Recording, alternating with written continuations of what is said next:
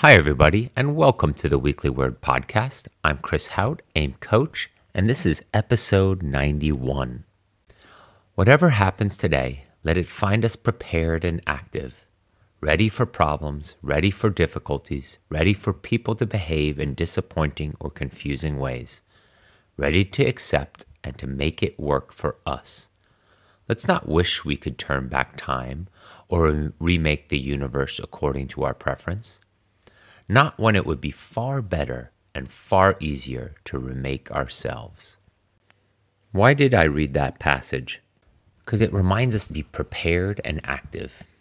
And I believe, and part of this Weekly Word podcast every week, talking about being active, being healthy, being fit, being prepared for what happens in our day and in our week and in our lives on a general basis. We're better off being prepared and active. Active being fit in body, prepared being ready for whatever is going to confront us in our day from a mindset standpoint. To me, being prepared is a mindset. Being active and strong and fit and able to deal with the diversity of our days is partially, or a lot of it, in my perspective, a physical aspect. Let fate find us prepared and active. That's what Seneca said. And I think part of what we do and why we're having this conversation weekly on the Weekly Word podcast is in order for us to be connected to our bodies, to be fit enough, to be strong enough, to be prepared for the daily rigors and stresses of life. And it starts, like I talk about later in this podcast, it starts with our own self, with our own fit body, fit for service, fit for our family, fit for our career, not fit with regards to a performance standard, but fit to deal with the things every day throws at us, to be prepared and active. Whatever happens today, let it find us prepared and active, ready for problems. Exactly. Whatever the day throws at us, problems physically, mentally, spiritually. Ready for difficulties, ready for people to behave in disappointing or confusing ways. That's prepared, that's active, right? When we're happy with regards to our fitness and our growth and what we've done today, what we've achieved today with our self-care, we're able to deal with people who behave disappointing or confusing, ready to accept and make it work for us. When you start from a perspective of I've taken care of myself, not in a selfish way, but in the form of self-care, with reconnecting with your body, with this amazing organism we have called our body, and it is fit and it is ready for service, it allows us, we can make it work for us. We can make the world around us work for us. Let's not wish we could turn back time or remake the universe according to our preference. Not when it would be far better and far easier to remake ourselves. Love that. It's out of a passage in a book I'm reading, and I just thought that just captures in such a great way why we do what we do. And of course, we talk about ultra endurance and endurance adventures, but it starts at the core with wanting to be active and prepared for the rest of the day of our lives. This day, this week, this month, this year, the rest of our lives. And it starts with a choice every single day to be prepared and active. Active physically, prepared mentally. And it's the basis of that curiosity on why we're curious to find out what our potential is. Physically, with regards to endurance and ultra endurance adventures, and mentally, with regards to our growth and who we can be in our everyday and how we contribute and how we make this time that we're alive worthwhile, to make it meaningful, to have purpose. Prepared and active. Prepared mentally, active physically. That's the Weekly Word podcast for this week. And that's it. No, I have a variety of topics I want to talk about this week. but most of them revolve around emails and more feedback and more input and just tangents that I go talking about them.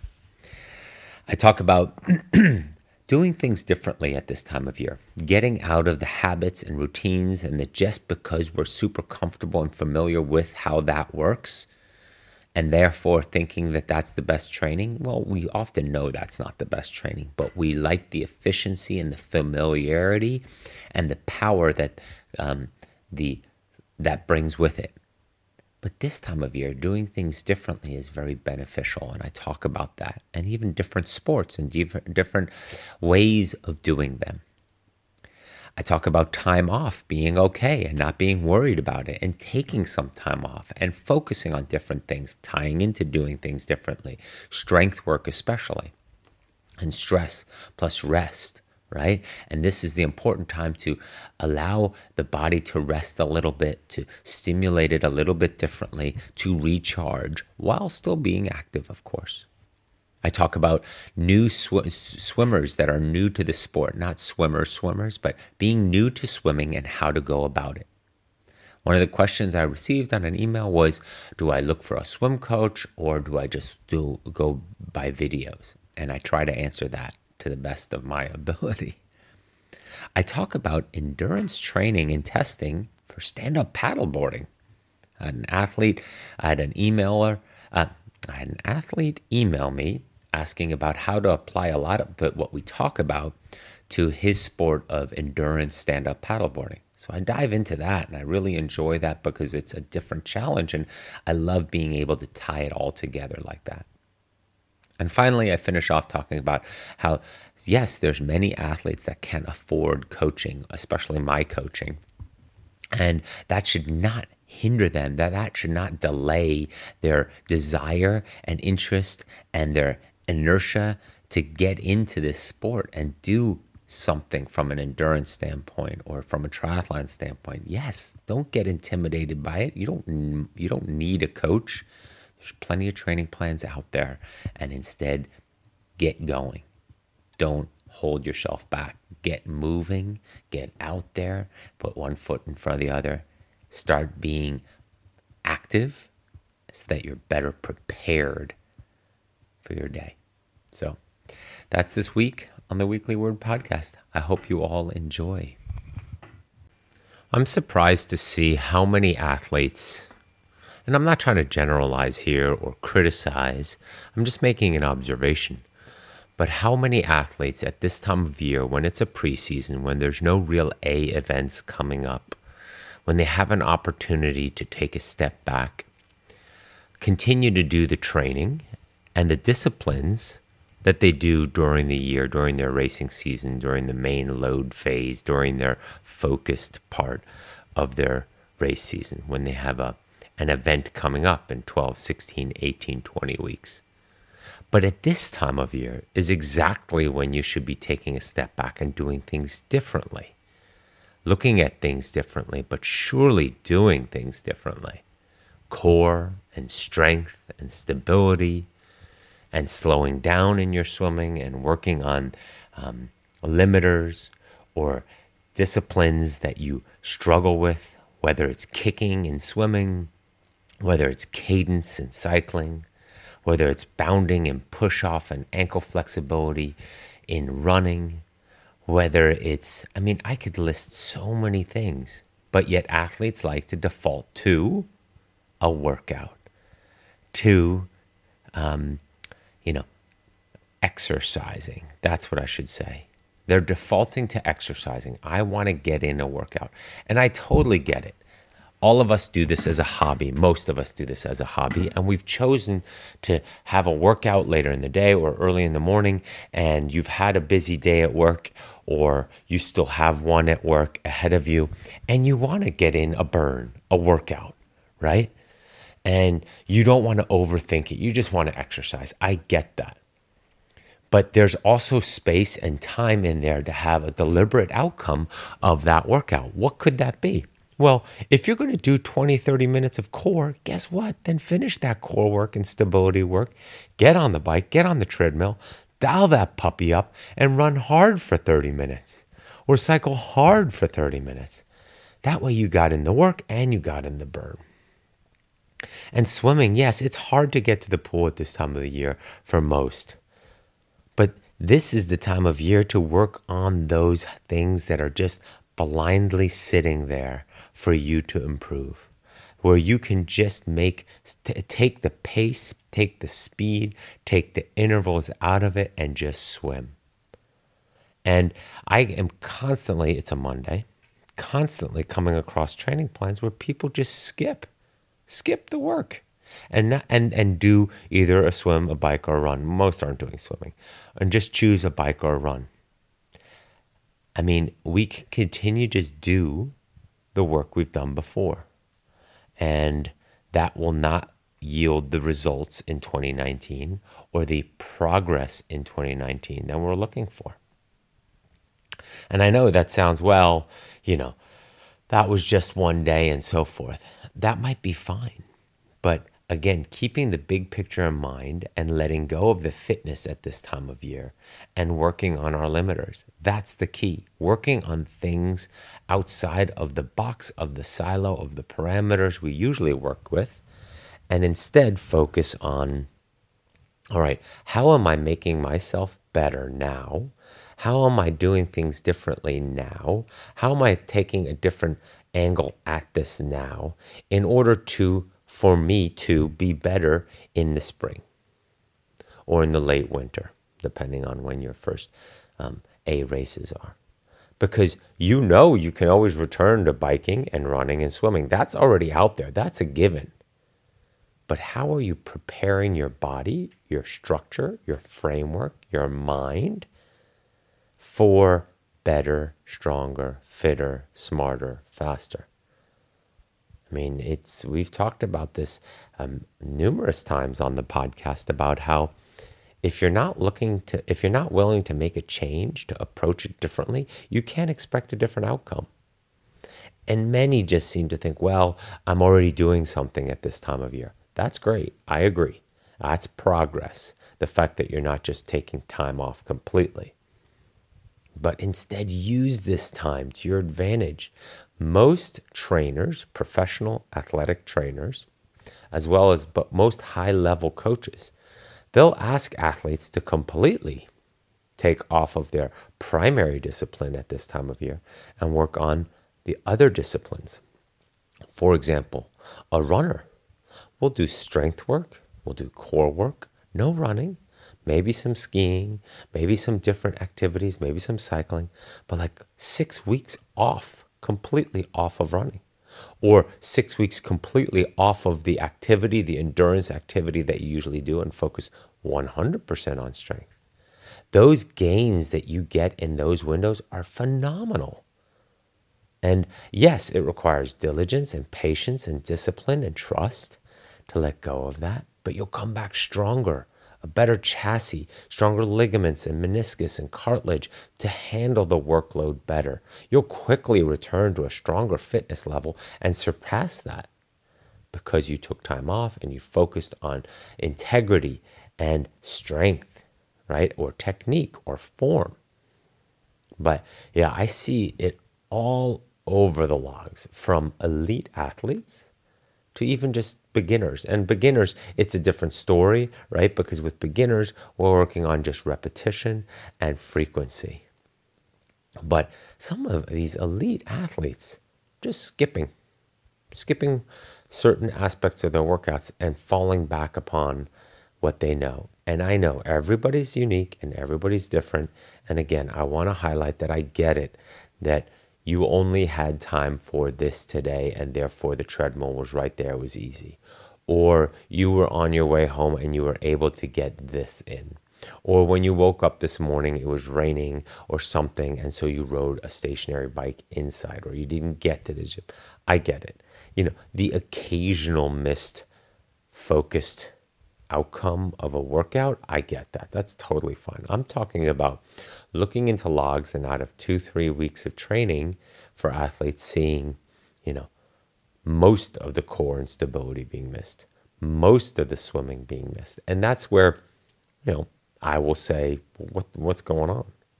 Why are we just falling back into, I am familiar with this, it feels good, I can do this, I can execute it, I get the burn out of it, I totally get it. But really think, what am I doing differently now? What am I doing today to prepare myself for 2019? And this is the podcast theme always at this time of year, but it's a good reminder every year. I have to remind myself of this after 40 years. Well, not quite that long with regards to running, biking, and strength and core work, but even in my swimming days, it's like, what am I doing now that will help me ensure a better outcome come my racing season? And what is it I need to be doing at this time of year when the urgency of training isn't as high, where I can slow down and work on my ankle flexibility, on my strength, on my core, on my form, on my posture running, on my hill repeats, on my bounding, on my toes, on my cycling cadence? Well, I work on that all year round because it's not a question, for example, for me of strength. It's a question of carrying the strength at a cadence and a pedal circle that translates to longer, steadier rides, right? So yes, it's all about thinking, what am I doing this week, and how is the workout and the training laid out the next 2-3 weeks, where I'm addressing things that I'm uncomfortable with. They're outside of my box of familiarity and comfort with training. Because I understand we all want to do what we're good at. That feels good. So with our training time and the days getting shorter and the temperatures getting colder or even rainier or snowy, we want to do what makes us feel good, things that we're good at, swimming, biking, running, whatever that is. But it's and going to the gym and lifting just the bar while everybody else in the gym is, putting huge plates on each side. Trust me, I know what that's like. I'm not a big dude. And going there with my little bar and doing bench press with, a few pounds on each side, it's humbling. But again, it's helping me for my outcome, for my finish line, come May, June, July, August, September, whenever that is. And I know that, in today's evaluation of the workout, it doesn't play that huge of a role, but it's part of the many Lego pieces, foundation pieces that I'm building upon, so that come the spring, I'm stronger in the pool. I'm stronger in my running form. I'm better positioned on the bike. That plank work, that bridge work, that abductor work, that hip flexor work, that flexibility work is all going to help me in the aero position on the bike.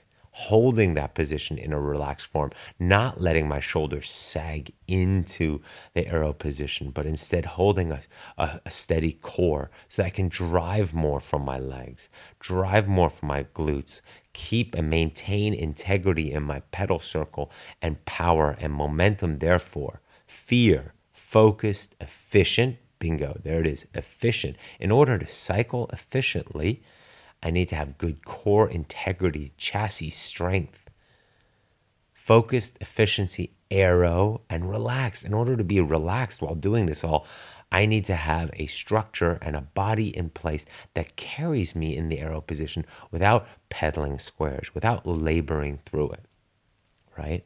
And that has to happen via core integrity. That all those small muscles are help supporting those big muscles that will fatigue, that use a ton of oxygen, that use a ton of energy as well. So having those support muscles when we're running late in a half marathon or a marathon or late in a 50 miler, and keeping our posture together and our integrity together and our core together and our shoulders relaxed and our chest out and our body somewhat falling forward and our bounce on the trails and our stride and our just that bounding ability, not huge bounding from a stride distance standpoint, but still bouncy on the trails while we're running, so that we have that inertia in our running stride. All that comes and starts now with core integrity, stability, and strength. And then platform upon platform. The core now builds to strength soon, and then that builds into the full season. And as I talked about last week, you can't jump ahead. You got to sort of do this piece in order to get to the next piece that fits on top of that piece. But yeah, what are you doing differently at this time of year to ensure that you bring more to the table in the spring, that you have a bigger arsenal in your toolbox, that you have more to fall back upon, that you've expanded your abilities to do the training, not just more of the same? More of the same will give you more of the same outcome, right? So, how am I progressing from the past?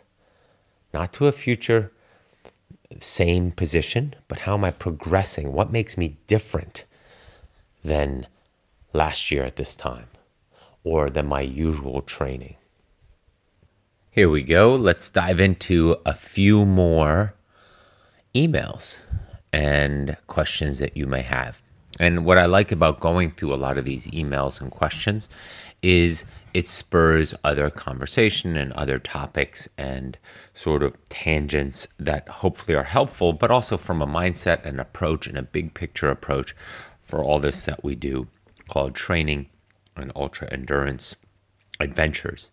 The important thing too with the emails and the questions and the feedback I receive is that trying to keep that balance with regards to the three-legged stool. And as we always talk about, it's not necessarily level imbalance, but there is some sort of balance going on between the three legs and the platform that it's connecting with regards to some being longer, some being lower, some being shorter legs. And we've talked about this in the past about how different priorities and different times in life require us to focus on things differently. But the important thing to remember here is that we never completely get rid of one leg. One leg being fitness, health, longevity, care for our body, care for this wonderful tool we have, and importantly also care for understanding that if we are not healthy, if we are not fit, if we are not taking care of ourselves, our ability to be there for the other two legs of the stool is compromised. To be there as a strong family member, to be there as a good parent, to have energy to contribute to our community, to our family, to be present, to be patient, to be less anxious, all those things. To be creative, to be passionate, to have a spice for life. That all, in my opinion, starts with first taking care of our own self, and not in a selfish way, but knowing that we are healthy, that we are looking out for this organism, this body, this meat suit called us, and that we are therefore using that as a way to then be of service to others, to contribute, right? To be more flexible at home, to be more attentive at work, to be more passionate, energetic, positive attitude, patient, creative, energetic, all those things at work that will go a long way as well, right? So never neglecting one. If we neglect family, right, and we focus too much on training and ourselves and our longevity and our fitness and just on work, well, we can't properly train, work without the support of family, without the community of family, without the love and sharing in the passion. Guess what? Winning an event or doing your best in an event or meddling in something or achieving goals are pretty boring in a vacuum. When you have nobody to share it with, nobody to enjoy the fruits of your labor with, it makes it less worthwhile. As well as if you don't care for family and your relationships properly, the training becomes compromised. How? Well, you feel guilty. or you feel like something's missing, or you feel like you should be doing something with your children or for your community or with your loved one, as well as you lose a loved one or you lose your girlfriend or your boyfriend because they don't see that you're willing to be flexible, take a long-term approach to this. And so often I talk about on this podcast and with my new found direction with regards to this is, helping you, the athlete, the endurance athlete, navigate that three-legged stool, helping you navigate your passions with regards to endurance and ultra-endurance adventures, and guiding you through all this, knowing that there is a way to be an endurance athlete as well as a great family member, as well as being a great partner, as well as being a great father, as well as being strong in the community, as well as being successful professionally, as well as learning and growing in your profession, as well as being able to take on the projects and the extra work that is sometimes needed to do all of it. But that's why in so many aspects of life, there is coaching, right? To help you, guide you, help you navigate through doing more. Coaching in work and teaching in work and managing in work is to help you grow and navigate the difficult aspects of your professional life. There's family coaching with regards to therapists, as well as mentors, as well as grandparents and parents that help you with their experiences and their insights, and friends and close people that you trust, as well as just reading and other resources, again, to coach you and guide you to being a good family member. And the same thing is with regards to endurance and athletics. Okay, let's say it's not endurance. If you're on a basketball team, or if you're on any team, of course, with regards to coaching or other individual sports, there's always some sort of mentorship, coaching, guidance involved. Even those that used to say, oh, well, I'm an ultra runner, I don't have a coach. Yes, in the traditional format, do you need a coach to, all right, I go out and I run. And when I can find the time to run, I run. Yes, absolutely. And you can save yourself that money. But if you want to do it long term and navigate those hours and when to do what intensity in order to maximize the limited training time that you have, in order to take on bigger adventures, in order to satisfy that curiosity of what you're capable of, in order to maintain this lifestyle for many years without just doing it for a year or two and then having to back off because the pressures of family and work and career and community and so forth become too much, not pressures in a negative way, but just because you feel you should be applying your energy and your attention to other areas.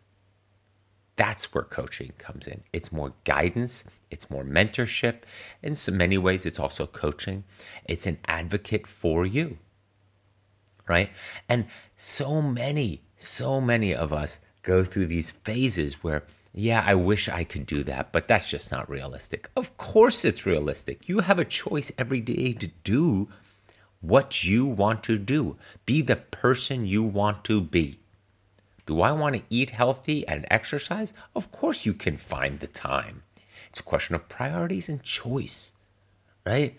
It's a question of getting what is important to you, right? Sitting in front of the TV? Sure. Well, guess what? Get a good trainer, get a good setup in your garage, sit in front of the TV while you're on your bike, right? You love to read. Listen on Audible or on podcast to what you love to read, or and while you're on a run or on a long hike, right?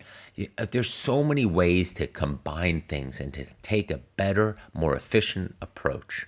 I only have 45 minutes a day. Well, guess what? That's great. I'll take 45 minutes a day with any athlete and put them up to the test and the challenge of what they're capable of.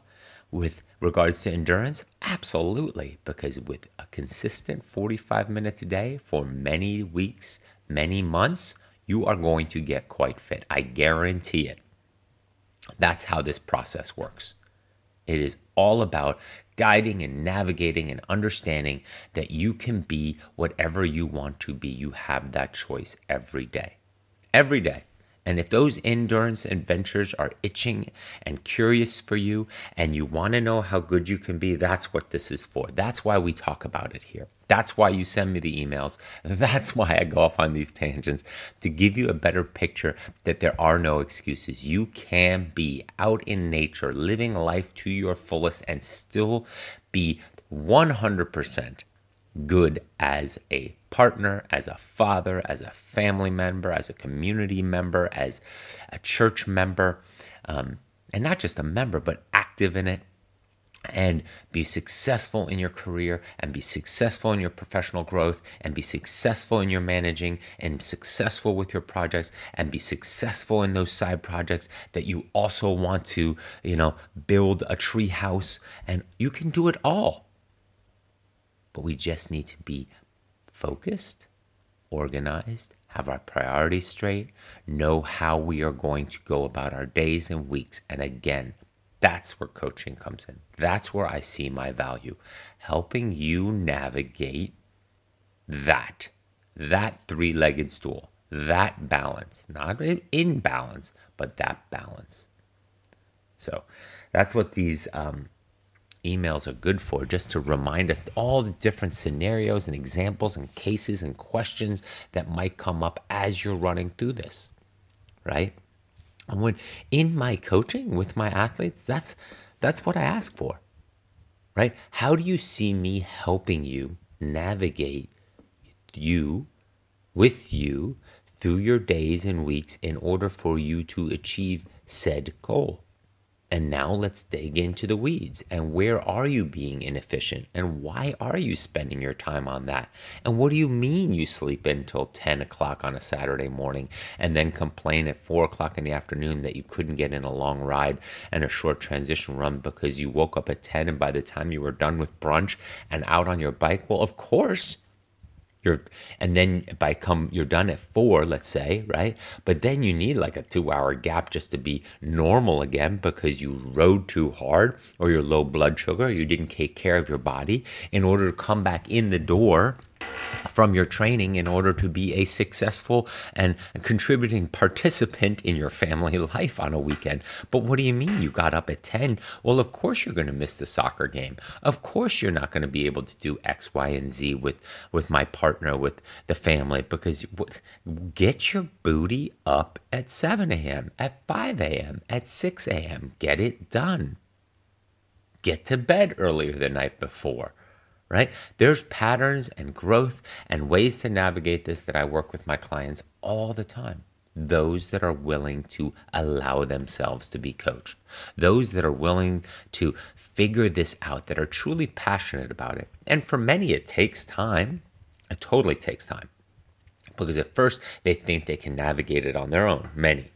Right? And then they keep running into roadblocks. And then eventually it's like, maybe, okay, well, what do you think I should do, Chris? Well, let's take a look here. What are you doing here? And what do you mean? When do you get up? Well, so then why are you sleeping in? Oh, you're going to bed at midnight or 12 or 1? Well, what's going on? So we break these things down more. We understand the patterns. And like I've talked about on this podcast before, the buckets of our day, right? Does it fit into my family bucket? Good use of time. Does it fit into my work and professional bucket? Good use of time. Does it fit into my training and being an athlete for endurance events bucket? Good use of time. Now, we maybe have another bucket in there for some hobby or free time or community or church or little league or coaching or other things, or home, needing to rake the yard or do some home repairs or do some home improvement. Sure. Okay, so that's the weekend fourth bucket. But once you start narrowing down to what you're spending your time on, it gets you free up a lot of time because a lot of time is wasted. But again, that's a question of your focus, of your priorities, what you are interested in doing. Don't say, well, I really wanted to do a marathon or a 50K, but I don't have time. Oh, but you have time to, sit around and do this. You have time to, waste like this. Or what were you doing there? Okay, well, how did that benefit you? How did that help you grow? How did that help you become the best you that you are interested in, that you have this deep down interested itch, desire, curiosity to become, but you're not allowing it to blossom? Right? Yeah, sure. You watched that TV show on Netflix and you watched 4 episodes in a row and you were too tired after work that day. Great. Great. That's awesome. But that's not going to help you achieve your endurance goals. And if you're serious about it, that's where we start diving in, right? That's what I call coaching. We're all adults. We all make choices, right? But as adults, those choices that we make, we then therefore can't complain or have this opinion or perspective, oh, that can't work. How many athletes have I worked with over the past years who have come back to me and said, yeah, or who I've seen after they're done with my coaching and seen, and they say, oh yeah, I remember Ironman. I used to be have time to train for that. Well, I remember being able to be an ultra runner and train for a 50 miler. And I always just either smirk and keep my mouth shut, or I'm like, well, why not? What's gotten in the way? Oh, well, my kids are older and activities and this and that. And I'm like, all right, well, that's fine. Let's figure out a way to do it anyway. Well, I don't have time for those 5-6 hour runs. Okay, well, let's not do 5-6 hour runs. I mean, it's a question of changing your expectations and your desired outcomes from that, right? Well, if you don't have time for those 5-6 hour runs, well, maybe you won't run a 50 miler in under 10 hours. That's fine, right? But I'd rather you do a 10:30 or 11 or an 11:30 50 miler, feel good doing it, feel connected and go, yeah, I could probably go an hour and a half faster like I used to, but that's not worth it. I feel great the fact that I'm doing it, that I'm still connected to it, that I'm still in this and an endurance athlete and fit and healthy and connected to my body and taking care of it and getting stronger and strength and core and stability and chastity, integrity and all that, versus nothing, versus looking for that hour and a half to be faster. That Ironman to be an hour and a half faster. Sure, could you? Could I? Yes, I could. But this is where that 80-20 rule, right, kicks in that many of us have heard of, right? Okay, I'm 80% of my potential best self, sure. But in order to squeeze out that last 20, exponentially more time and sacrifices and tax and cost on the body and on my relationships and my professional life will be asked. And I don't want to do that last 20%. But do 80%.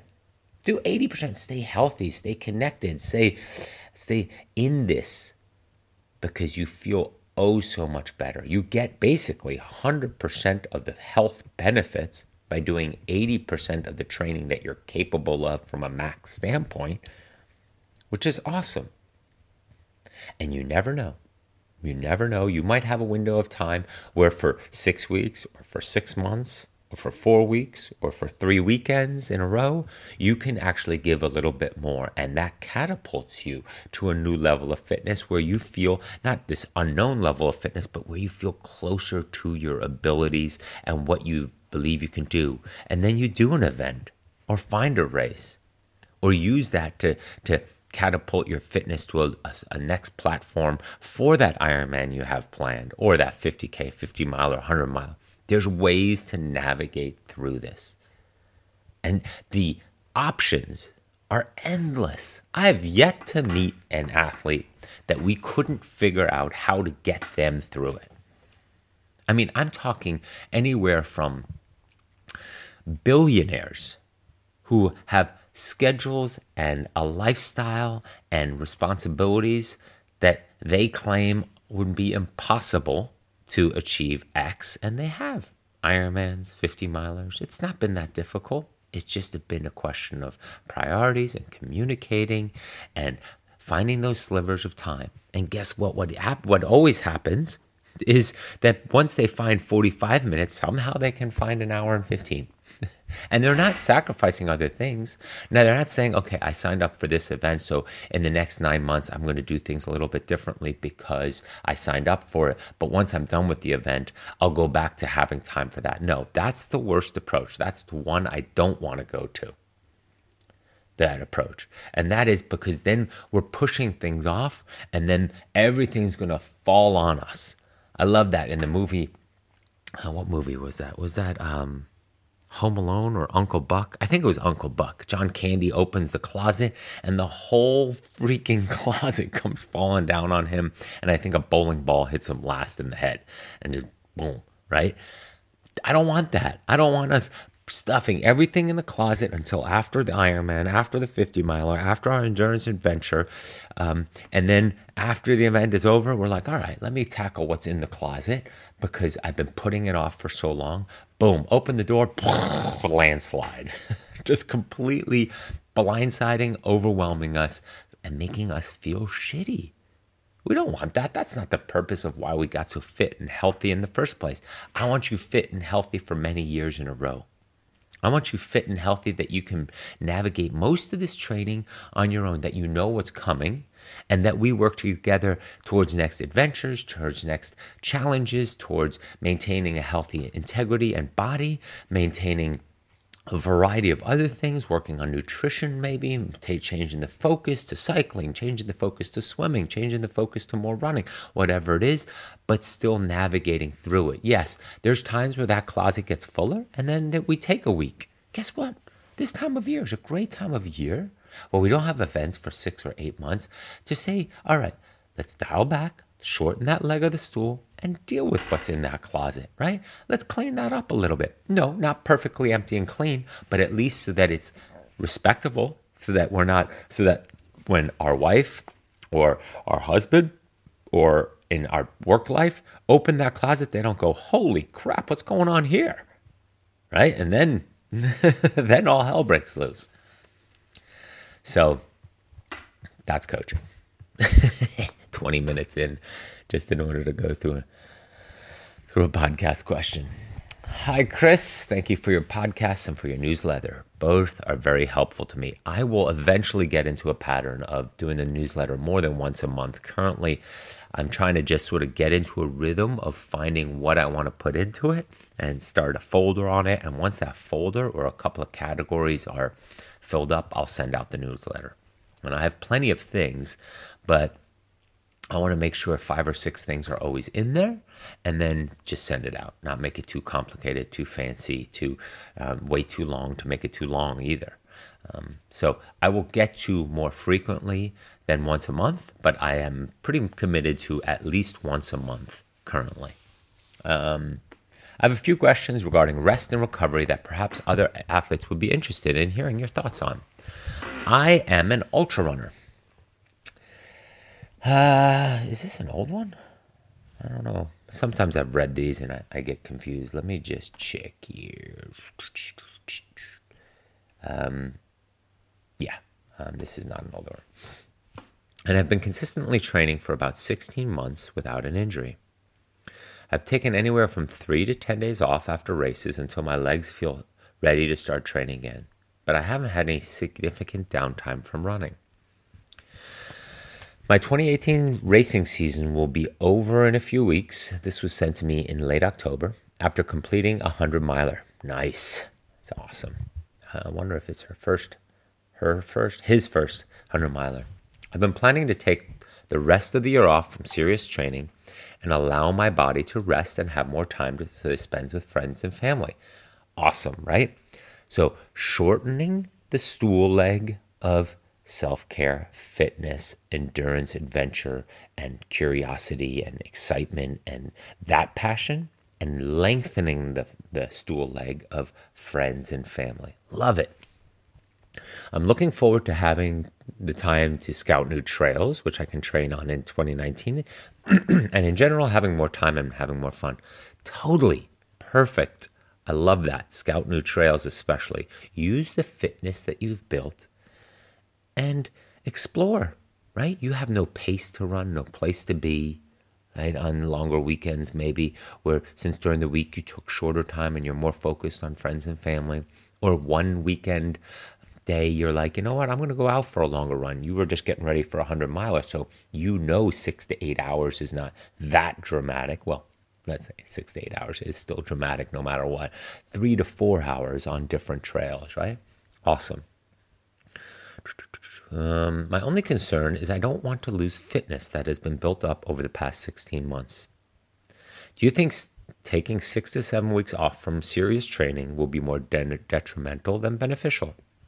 I do to plan some fun runs and keeping up core work, yoga, and resistance training that I currently do. This is a great question.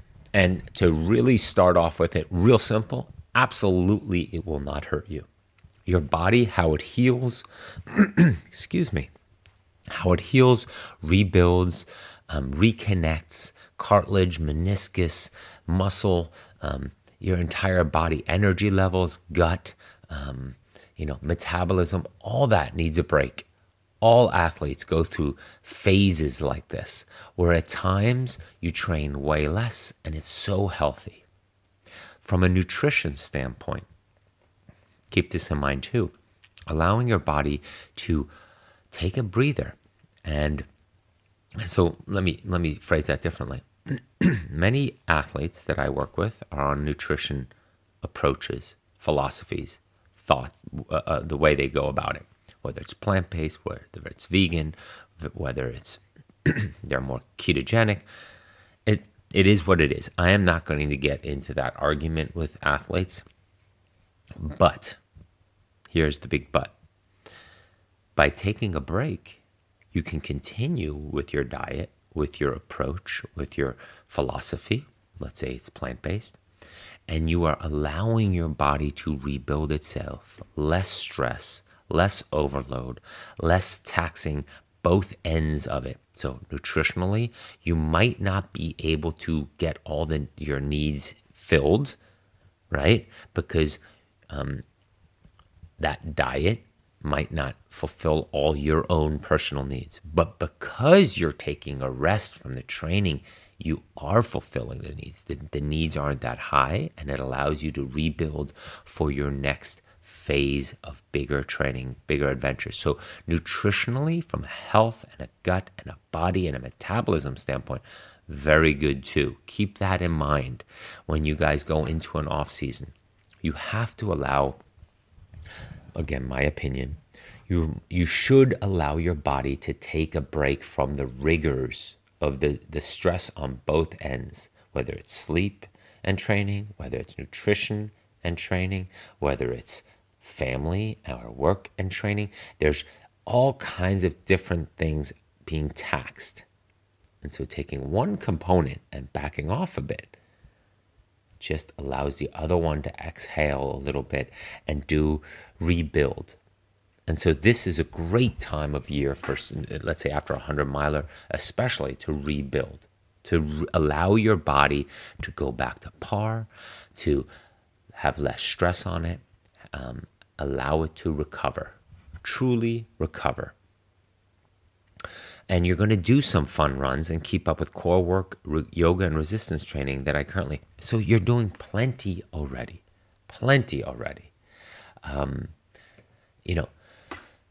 Let's say you go to run maybe 3 times a week for 40 minutes, 45 minutes. That's plenty.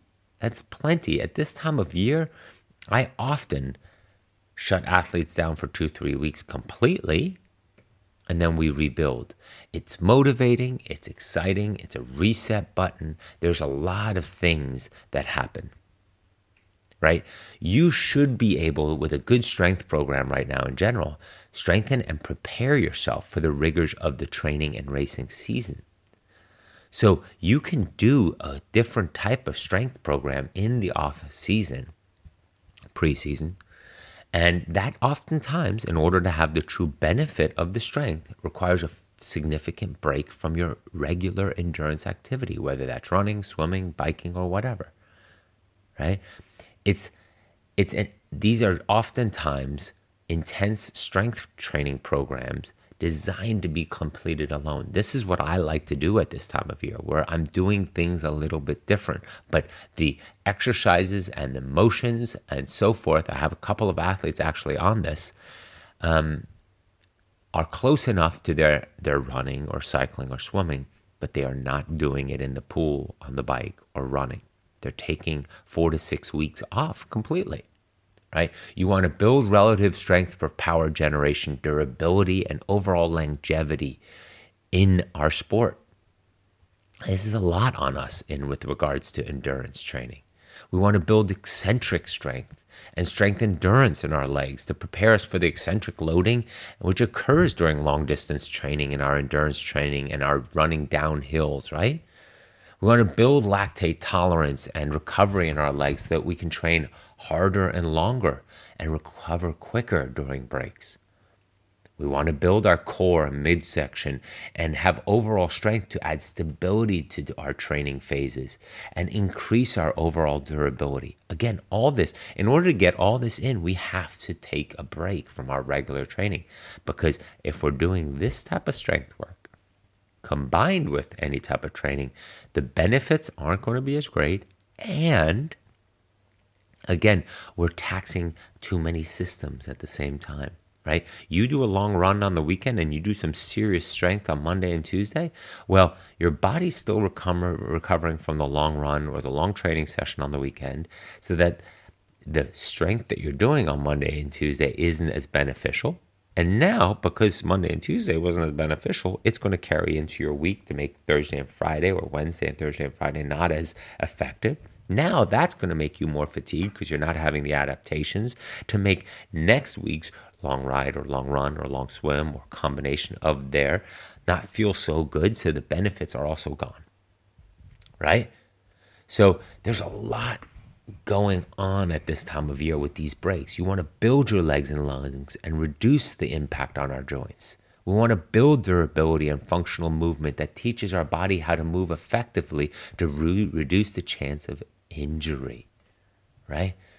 I know this sounds a little technical, but these are some of the things I write down when I talk to my athletes with regards to why I want them on something different, trying something different. Of course, all these exercises do address the muscle groups that we need for our respective sport. But the key there is oftentimes we need to take a break from our activity. So yes, you will not lose any type of ability, Vince, in this case. And your fitness will come back quicker, and your tolerances and all that will come back quicker, and you will actually be able to progress beyond that. A fresh body will recover and come back and quickly move beyond where it was, versus just maintaining a certain lethargy that then, in order to overcome that, you don't really feel it, notice it, can't really measure it, see it, and requires more energy in order to progress. But breaks are great. Breaks are truly great. I'm in the middle of a break myself too. Very light training, if at all, right now. Of course, we have smoke here in Northern California, and can't really exercise outside due to the high amount of particles and smoke in the air. So guess what? Nothing happening. I got plenty of time to train. It'll happen. It'll be nice enough soon. But no, I'm not forcing it now, and I'm going to use this time instead to train things that I usually wouldn't train, and that is strength training, right? Where do I usually have these hours? I don't have these hours to train strength usually, so I do my activities. But this is great, and then I also can use this to see what I want to continue on efficiently, because I did it for 4, 5, 6 weeks straight during my season. So if I really like a certain exercise, well, I make note of that and say, all right, that one was really effective. I felt really connected from it, and therefore I'm going to use that and add it to my 30-minute repertoire 3 times a week or twice a week when I'm in season. So let me see if I answered all that. Seriously, detrimental or beneficial? Totally beneficial. I do plan in some fun runs. Got that. Second question. Over the past 16 months, I I've probably averaged 1 day off from running about every 2 weeks while training for races. You're making my head explode right now because that's not a lot of time off. During that off day, when my legs get a rest, I usually do core and upper body resistance training. As all of my athletes know, when you take a day off, you should do fully off. That's not a day off. And I would push you to take more time off in general because, great, 16 months is a very small window without injury building up to a 100-miler. If you think about you wanted to be doing this and this healthy lifestyle, maybe not 100 milers, but something like it, 50 milers, 50 Ks, hikes, outdoors in nature, adventures, endurance adventures, ultra endurance adventure for 16 years.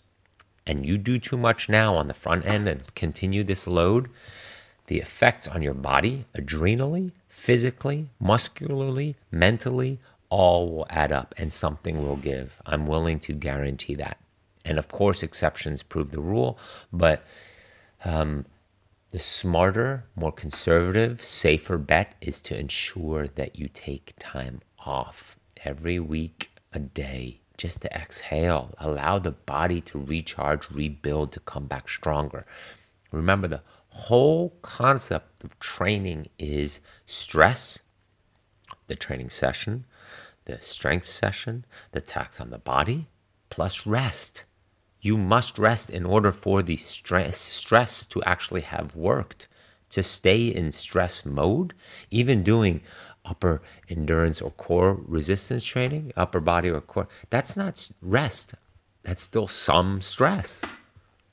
So, in your opinion, do you think what I'm doing now is okay, or do you think that the rest day should be an absolute rest day? I think I just answered that. So, hope that helps, Vince. Thanks for the question. Next question revolves around swimming. Listening to you has now provided me with the inspiration to train for my first triathlon in 2019. That is awesome. Very proud of you. In general, I think it's awesome when athletes, listeners, people around me, people downstream with regards to hearing this or from me or from listeners or athletes of mine, that they then take on a new endeavor, adventure, something on the far edge of what they thought was possible. I think it's amazing. And that's what I love to hear and help people do. I started running and it's going well. The next big step is learning how to swim with the right technique. What is the best way for a novice swimmer like myself to learn proper technique? Should I hire a swim coach or should I watch videos?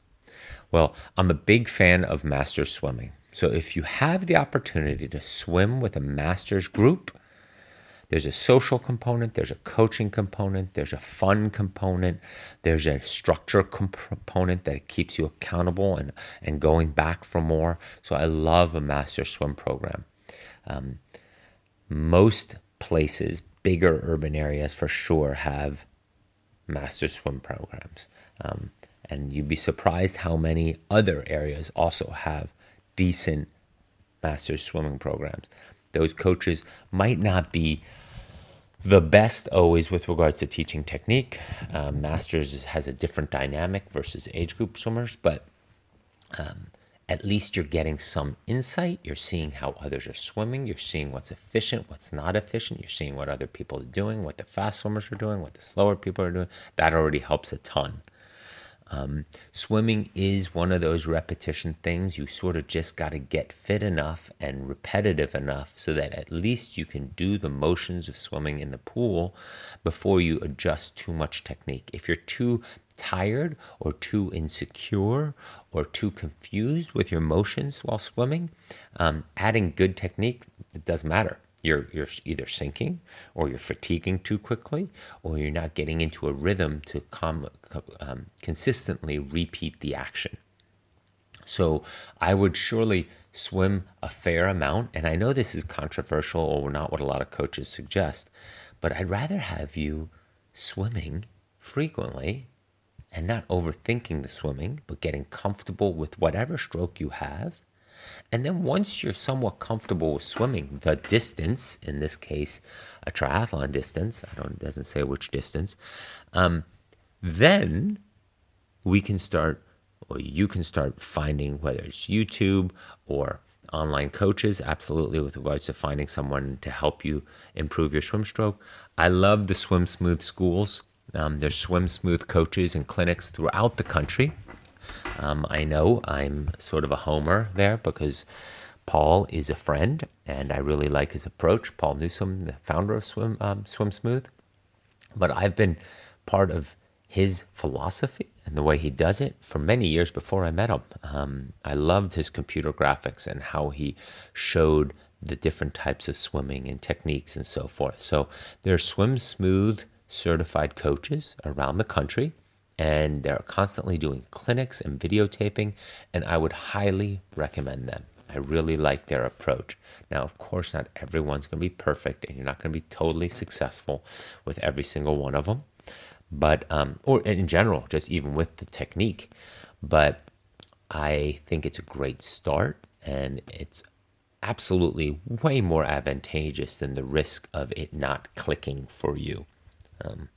So that's one way to go about it. But yeah, and then the other thing is with swimming, and many of you have heard this on the podcast here, I'm not a big believer in overthinking the swimming. It's such a short part of the triathlon, whether it's an Olympic distance, half Ironman, or even an Ironman, that spending too much time perfecting our swimming is not, again, look, part of my coaching, the most effective use of our limited training time. Right? We've talked about this math. The math of an Ironman swim, if you're not a very good swimmer, right, and you struggle with it, even if you swim let's say a 1:30, an hour and a half for a 2.4 mile swim, right? It's not very fast. But that being said, if you spent a lot of time, focused on technique and training swimming and getting input and getting a little bit better and then focusing on more training and input and so forth, maybe over 2-ish years you find 15, maybe 20 minutes on the swim. You spend that same time, effort, focus on the bike or the run, you're finding hours, right?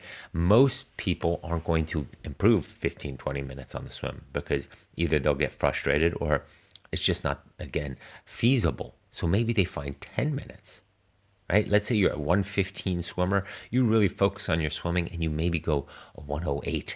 So now you got 7 minutes for all that work, time, focus, money, effort. Whereas you can find 30, 40 minutes on the bike with snapping my fingers.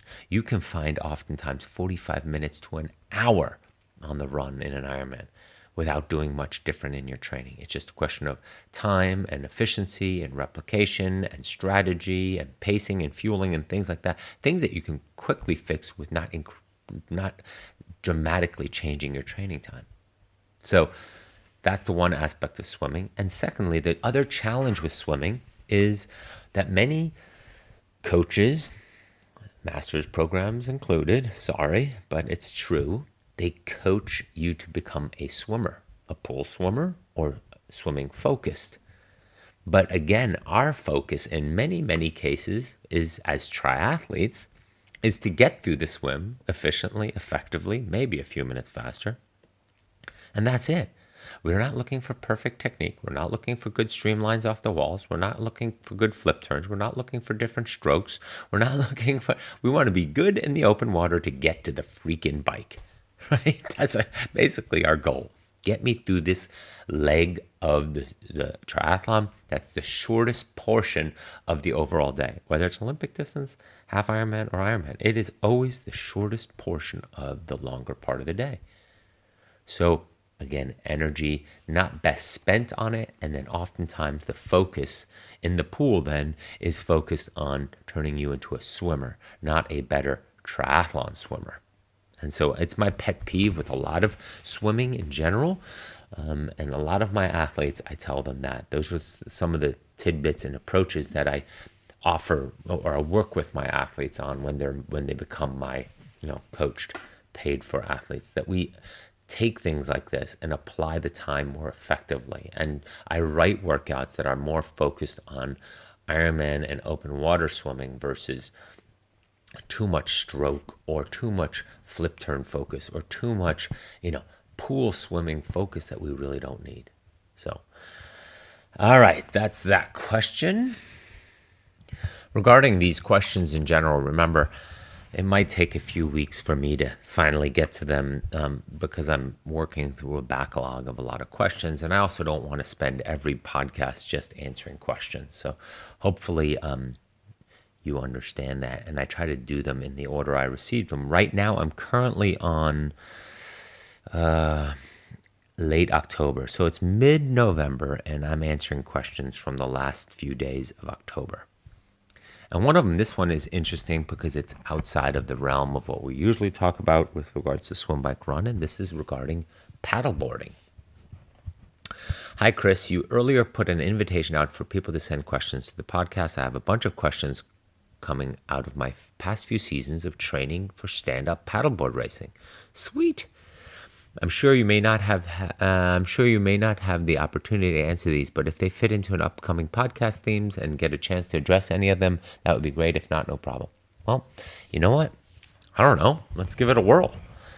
Context. I've been training for stand-up paddleboard races that are up to 6 hours long. Okay, so 6 hours. So about the same length and intensity as a 70.3. Nearly full season, 3 full seasons now. I've recently hit the wall, not seeing any improvement. From your podcast, it sounds like the following elements are key to successful training, and I'm having trouble with adapting them to the sport of paddleboarding. All right, here we go. This is fun. Baseline testing to establish fitness and evaluate performance at regular intervals. That's the first part. The problem with paddleboarding is that the speed is highly dependent on wind and wave conditions. Guess what? So is cycling. Wind and terrain. It's nearly impossible to do a speed test in the same conditions every time. So is cycling. Remember, that's why they have indoor rowing machines too, to test the ergs, because those conditions become difficult too. Should I try to devise a paddleboarding specific fitness test to measure progress and then wait for completely calm early morning conditions every time I test, or should I just train for paddling and then see how to use some other medium to measure aerobic fitness response like treadmill? Okay. All right. Without going into the weeds too much here, because typically what I would do with one of my athletes here is, yes, I would head out into the environment with said athlete, and we would try to figure out how to evaluate a testing opportunity. Now, not every morning is going to be perfectly calm to measure output. And remember, this is, in this case, output is force of the paddle displacing water, moving you forward. So similar to pedals, pedal pressure, force on the pedals to propel you forward. So this is a wattage, a torque question as well. We measure wattage by force times speed, force on the pedals times cadence, right? In order to keep that formula pretty simple. So, since I'm not going to be heading out into the ocean or water with you, I would start monitoring on heart rate to get some general data. I would monitor choppy days, windy days, wavy days, difficult days, sunny days, hot days, right? Because you're exposed to the heat and your core temperature is going to go up, and you're going to use different types of energy with regards to hydration and fueling. I would start getting some baseline data or different, I would journal it. I would get an input with regards to choppy days and windy days, but I would do certain things that you can control. You can control the distance that you paddle. You can control the direction that you paddle.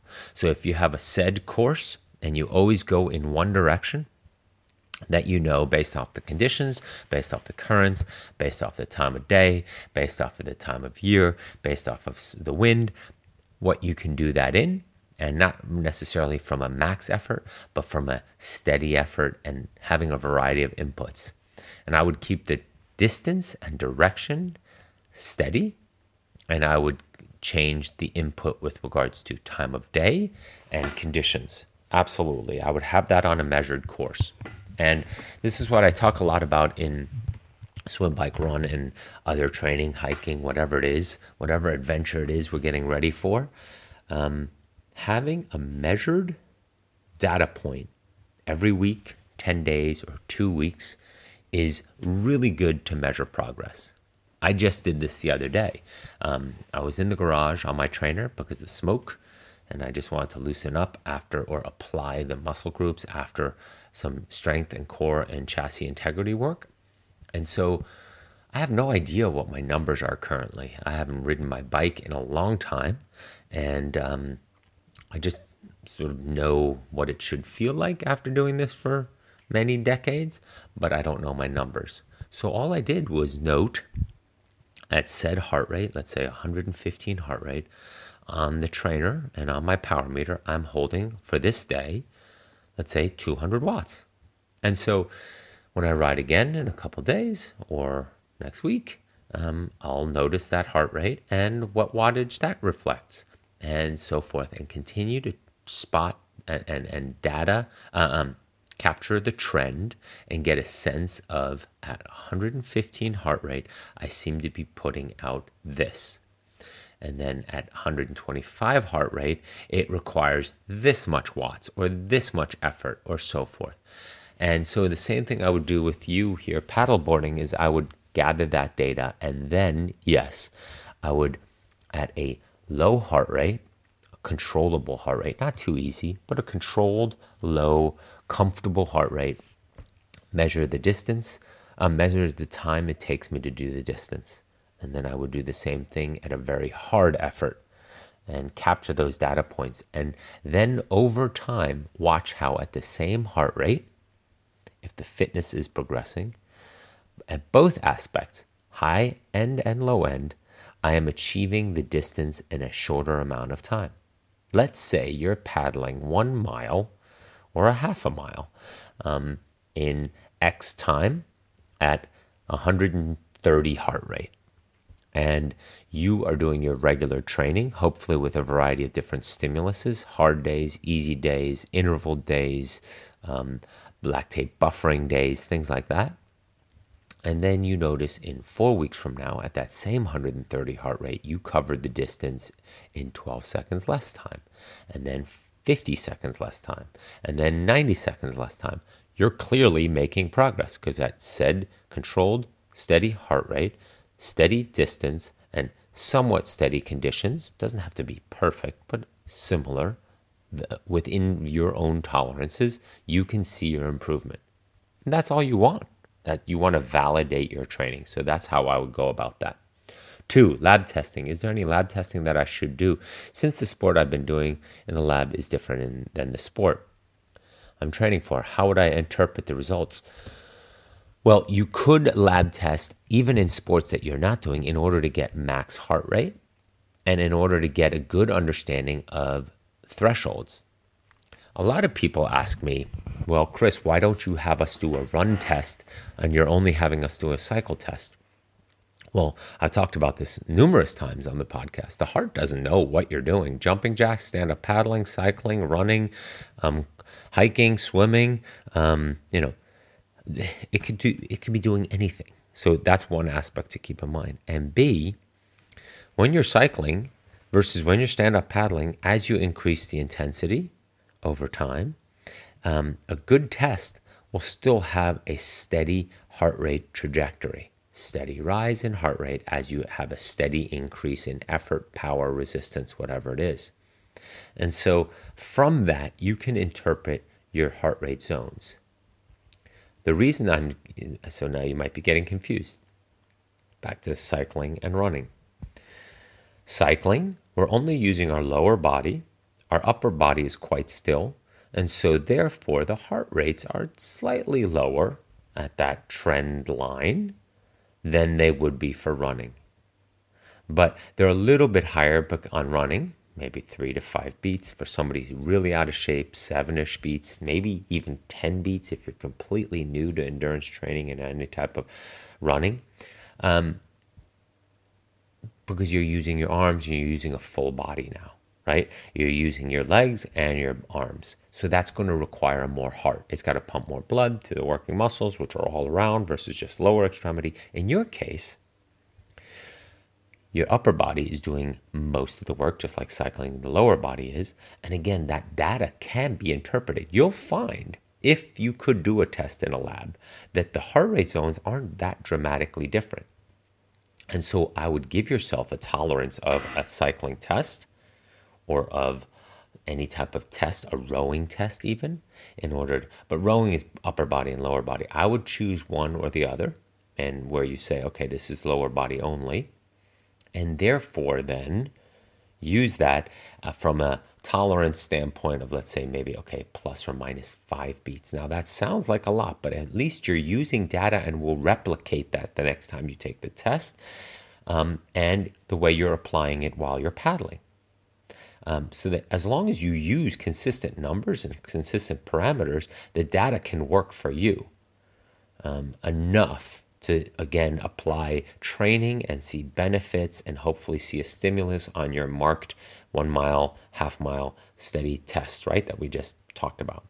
So I would not discount those. And of course, I would not discount the aspect of aerobic activity with regards to cross training and doing different events that maybe help your heart and your overall fitness for down the road when you are doing longer paddling distances, hence some running and some cycling, right? But yeah, it can definitely be translated.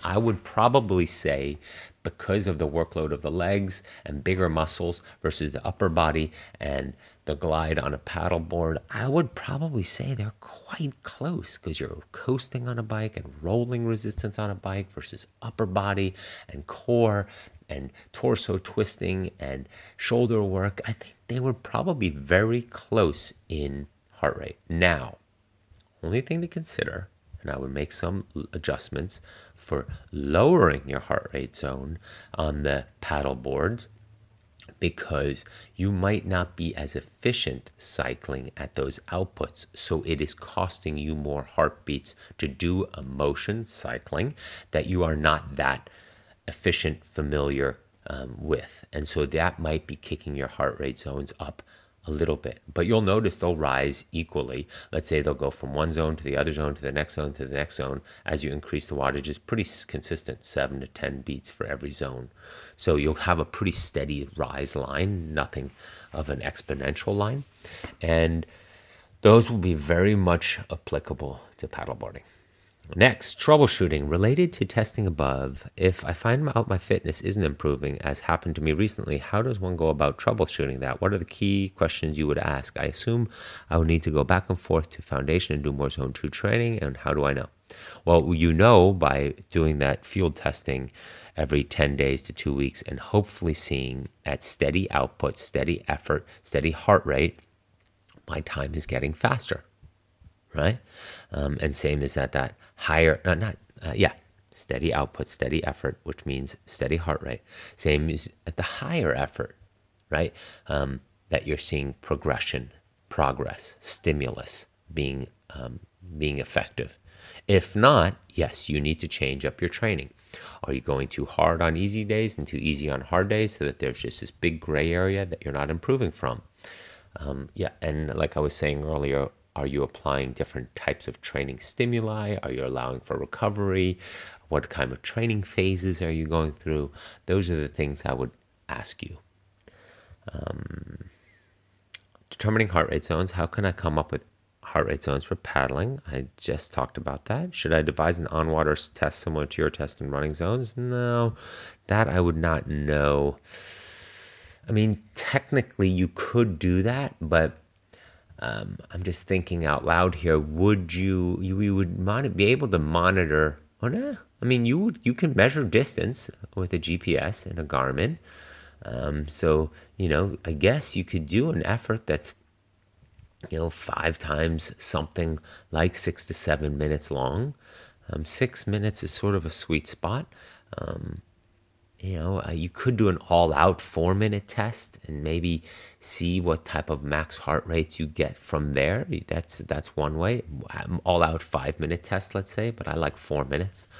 Or do a repetitive 90%-ish test, 90 to 95%-ish test, like I talk about with the 5 times 1 mile. But again, I would look at it at 5 times like 7 minutes, 8 minutes. But if you have a distance, I don't know the speeds of paddling, so I would look around whatever speed or distance that needs to be, that it takes you about 6 to 8 to 9, maybe even 10 minutes to complete. And yeah, you probably could do similarly in that you see a trend line there and can throw out the lowest heart rate and the highest heart rate and sort of get a sense there. And I can help you if you're going to try that. So just send me that email offline or however we want to communicate. Race pacing. Do you recommend using a heart rate as a guide for pacing?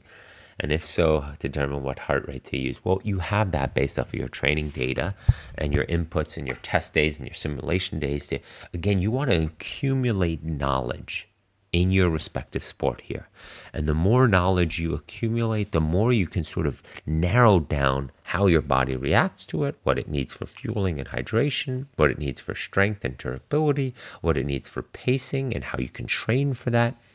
So there's a lot going on in there that, again, your sport-specific data and you individually as the athlete will learn a ton from that. And from that data is what we want to then devise an effective training plan from. If, the back half of the race, you seem to run out of energy, well, is that fuel or hydration, or is that fitness? Are you training the hours properly? Do you just not have the pop and the effort level to go harder when it's time? Well, then, you need to maybe change up the way you're doing intervals and how you're doing your intensity. Do you just not have, there's a variety of ways. It's just we're not sure.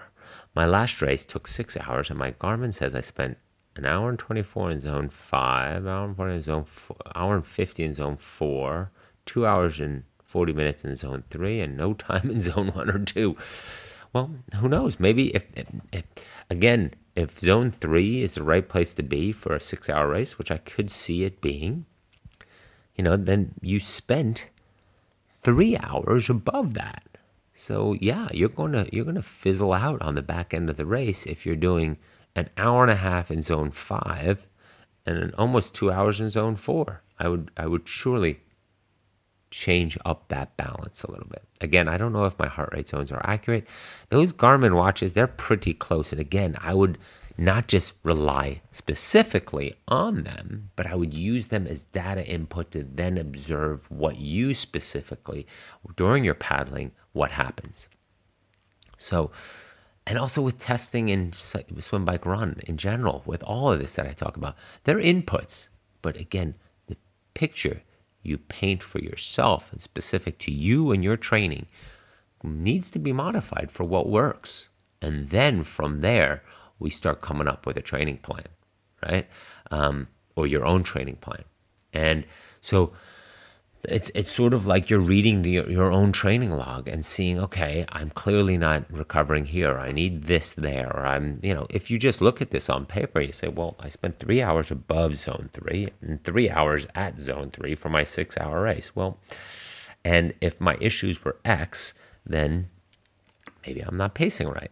So again,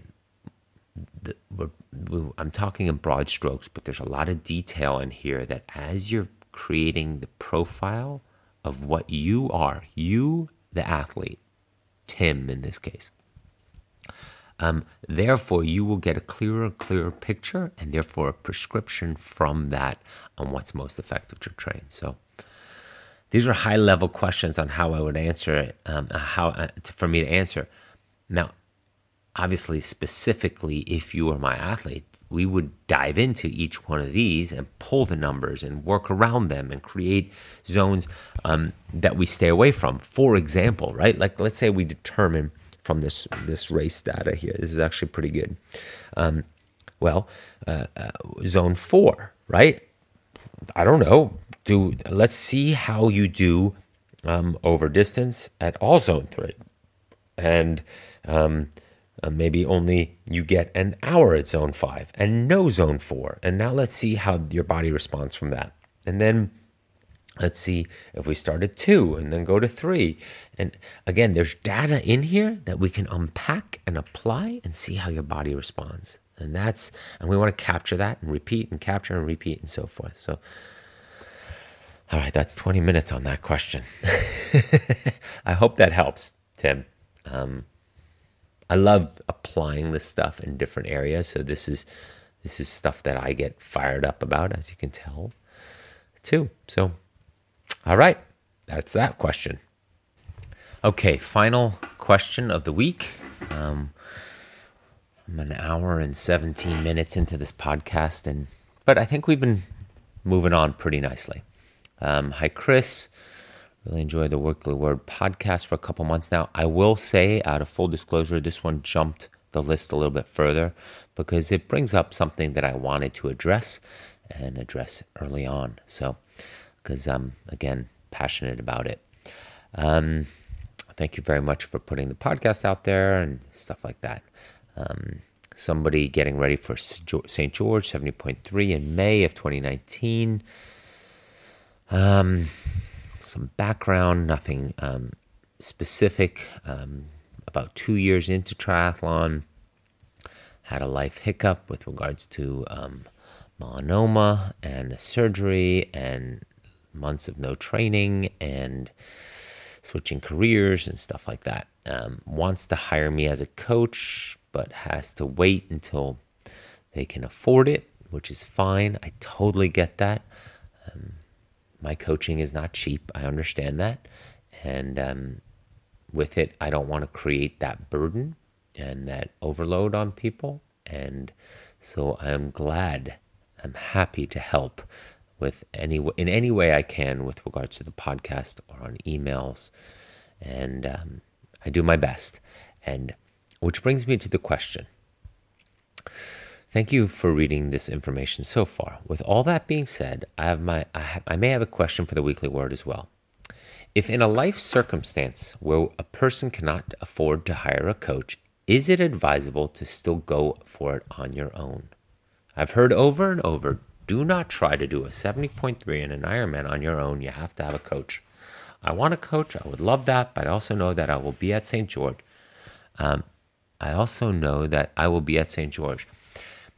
Is that a good luck situation, or is it a go for it? What do you think I can do it on your own?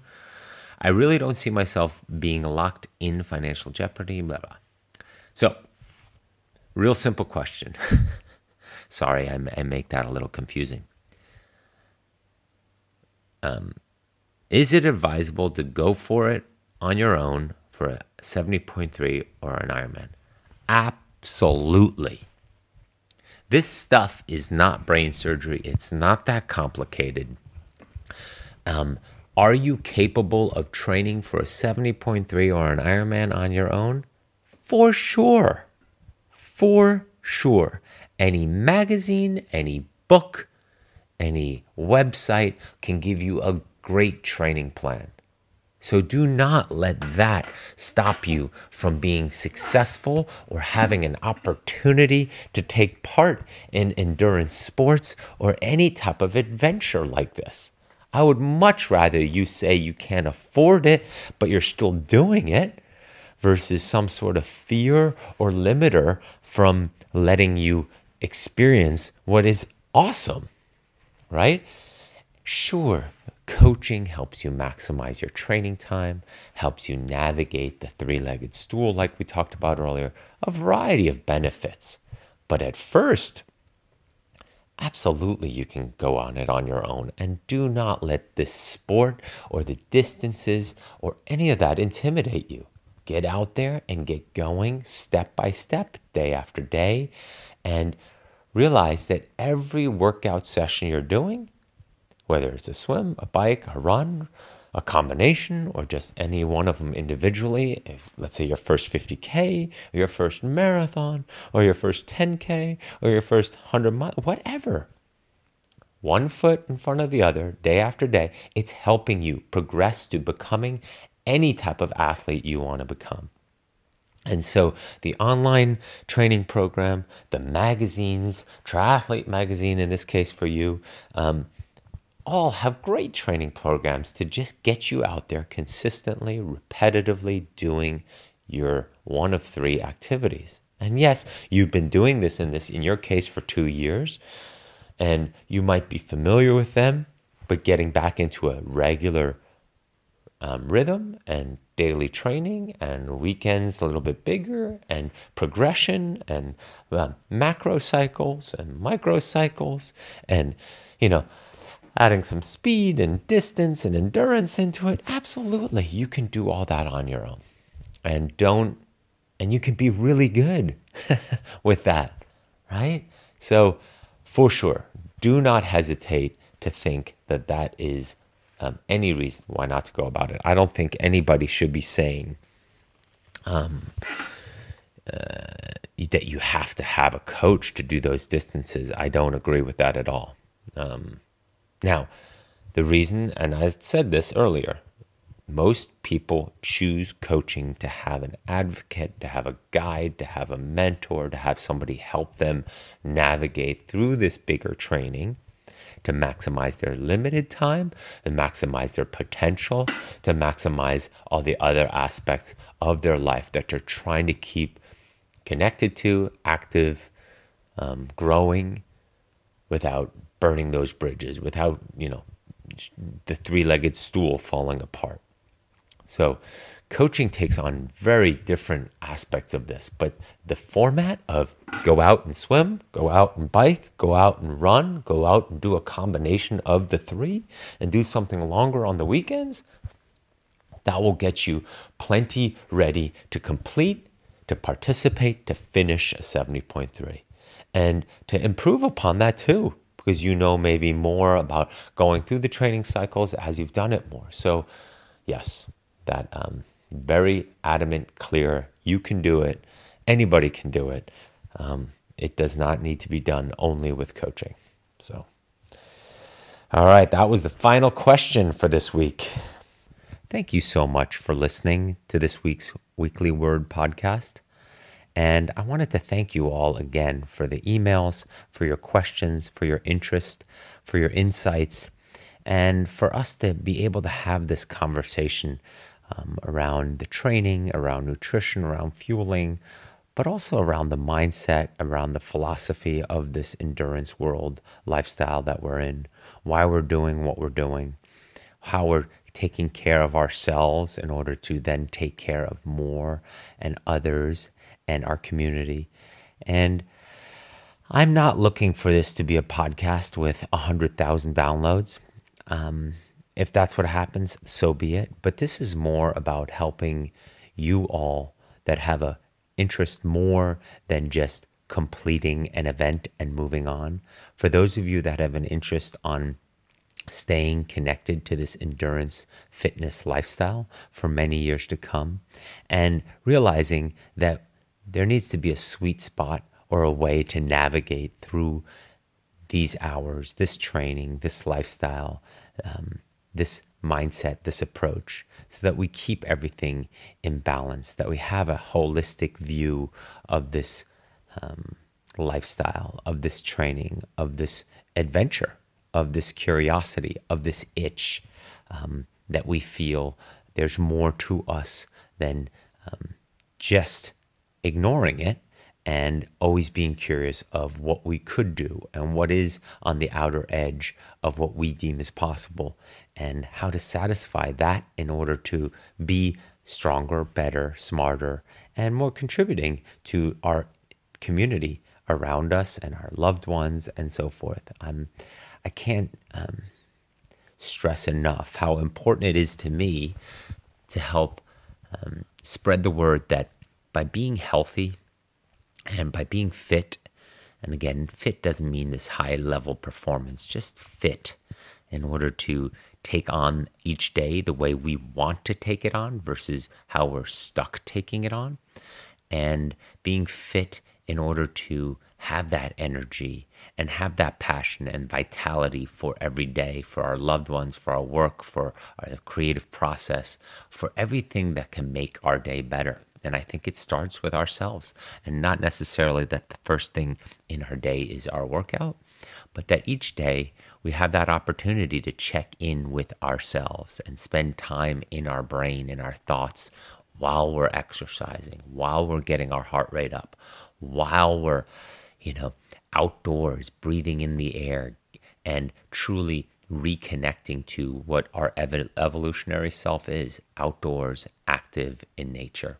And I realize not all of us have an opportunity to be in nature every day, but being active and getting that heart rate up and the blood flowing and being healthy gets us mightily close. And that way, when we are in nature and can be out there and truly take it in and have that, what I heard the other day, wilderness therapy. Maybe I should call it just nature therapy, outside therapy, so that when that does happen, when those opportunities do present themselves, we're healthy and fit and strong to truly live it and embrace it and enjoy it to our human potential. So have a great week, everybody. Thanks again for listening, and I'll talk to you next week.